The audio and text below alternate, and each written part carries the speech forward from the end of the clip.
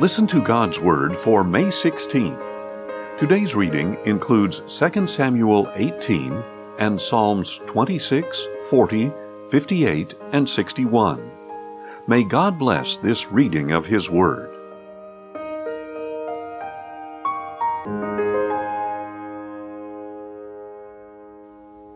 Second Samuel 18. Then David reviewed his troops and appointed over them commanders of hundreds and of thousands. He sent out the troops, a third under Joab, a third under Joab's brother Abishai, son of Zeruiah, and a third under Ittai the Gittite. And the king said to the troops, "I will surely march out with you as well." But the people pleaded, "You must not go out. For if we have to flee, they will pay no attention to us. Even if half of us die, they will not care. But you are worth 10,000 of us. It is better for now if you support us from the city." "I will do whatever seems best to you," the king replied. So he stood beside the gate, while all the troops marched out by hundreds and by thousands. Now the king had commanded Joab, Abishai, and Ittai, "Treat the young man Absalom gently for my sake." And all the people heard the king's orders to each of the commanders regarding Absalom. So David's army marched into the field to engage Israel in the battle, which took place in the forest of Ephraim. There the people of Israel were defeated by David's servants, and the slaughter was great that day, 20,000 men. The battle spread over the whole countryside, and that day the forest devoured more people than the sword. Now Absalom was riding on his mule when he met the servants of David, and as the mule went under the thick branches of a large oak, Absalom's head was caught fast in the tree. The mule under him kept going, so that he was suspended in mid-air. When one of the men saw this, he told Joab, "I just saw Absalom hanging in an oak tree." "You just saw him?" Joab exclaimed. "Why did you not strike him to the ground right there? I would have given you 10 shekels of silver and a warrior's belt." The man replied, "Even if 1,000 shekels of silver were weighed out into my hands, I would not raise my hand against the son of the king. For we heard the king command you and Abishai and Ittai, 'Protect the young man Absalom for my sake.' If I had jeopardized my own life, and nothing is hidden from the king, you would have abandoned me." But Joab declared, "I am not going to wait like this with you." And he took 3 spears in his hand and thrust them through the heart of Absalom, while he was still alive in the oak tree. And 10 young men who carried Joab's armor surrounded Absalom, struck him, and killed him. Then Joab blew the ram's horn, and the troops broke off their pursuit of Israel, because Joab had restrained them. They took Absalom, cast him into a large pit in the forest, and piled a huge mound of stones over him. Meanwhile, all the Israelites fled, each to his home. During his lifetime, Absalom had set up for himself a pillar in the king's valley, for he had said, "I have no son to preserve the memory of my name." So he gave the pillar his name, and to this day it is called Absalom's monument. Then Ahimaaz, son of Zadok, said, "Please let me run and tell the king the good news that the Lord has avenged him of his enemies." But Joab replied, "You are not the man to take good news today. You may do it another day, but you must not do so today, because the king's son is dead." So Joab said to a Cushite, "Go tell the king what you have seen." The Cushite bowed to Joab and took off running. Ahimaaz, son of Zadok, however, persisted, and said to Joab, "Regardless of whatever may happen, please let me also run behind the Cushite." "My son," Joab replied, "why do you want to run, since you will not receive a reward?" "No matter what, I want to run," he replied. "Then run," Joab told him. So Ahimaaz ran by way of the plain, and outran the Cushite. Now David was sitting between the two gates, when the watchman went up to the roof of the gateway by the wall, looked out, and saw a man running alone. So he called out and told the king. "If he is alone," the king replied, "he bears good news." As the first runner drew near, the watchman saw another man running, and he called out to the gatekeeper, "Look, another man is running alone." "This one also brings good news," said the king. The watchman said, "The first man appears to me to be running like Ahimaaz, son of Zadok." "This is a good man," said the king. "He comes with good news." Then Ahimaaz called out to the king, "All is well," and he bowed face down before the king. He continued, "Blessed be the Lord your God. He has delivered up the men who raised their hands against my lord the king." The king asked, "Is the young man Absalom all right?" And Ahimaaz replied, "When Joab sent the king's servant and your servant, I saw a great tumult, but I do not know what it was." "Move aside," said the king, "and stand here." So he stepped aside. Just then the Cushite came and said, "May my lord the king hear the good news.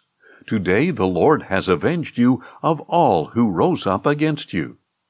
The king asked the Cushite, "Is the young man Absalom all right?" And the Cushite replied, "May what has become of the young man happen to the enemies of my lord the king, and to all who rise up against you to harm you." The king was shaken, and went up to the gate chamber and wept. And as he walked, he cried out, "O my son Absalom, my son Absalom! If only I had died instead of you, O Absalom, my son, my son!" Psalm 26 of David. Vindicate me, O Lord, for I have walked with integrity. I have trusted in the Lord without wavering. Test me, O Lord, and try me. Examine my heart and mind. For your loving devotion is before my eyes, and I have walked in your truth. I do not sit with deceitful men, nor keep company with hypocrites. I hate the mob of evildoers, and refuse to sit with the wicked. I wash my hands in innocence, that I may go about your altar, O Lord, to raise my voice in thanksgiving, and declare all your wonderful works. O Lord, I love the house where you dwell, the place where your glory resides. Do not take my soul away with sinners, or my life with men of bloodshed, in whose hands are wicked schemes, whose right hands are full of bribes. But I will walk with integrity. Redeem me, and be merciful to me. My feet stand on level ground. In the congregations I will bless the Lord. Psalm 40, for the choir master, a psalm of David. I waited patiently for the Lord. He inclined to me and heard my cry. He lifted me up from the pit of despair, out of the miry clay. He set my feet upon a rock, and made my footsteps firm.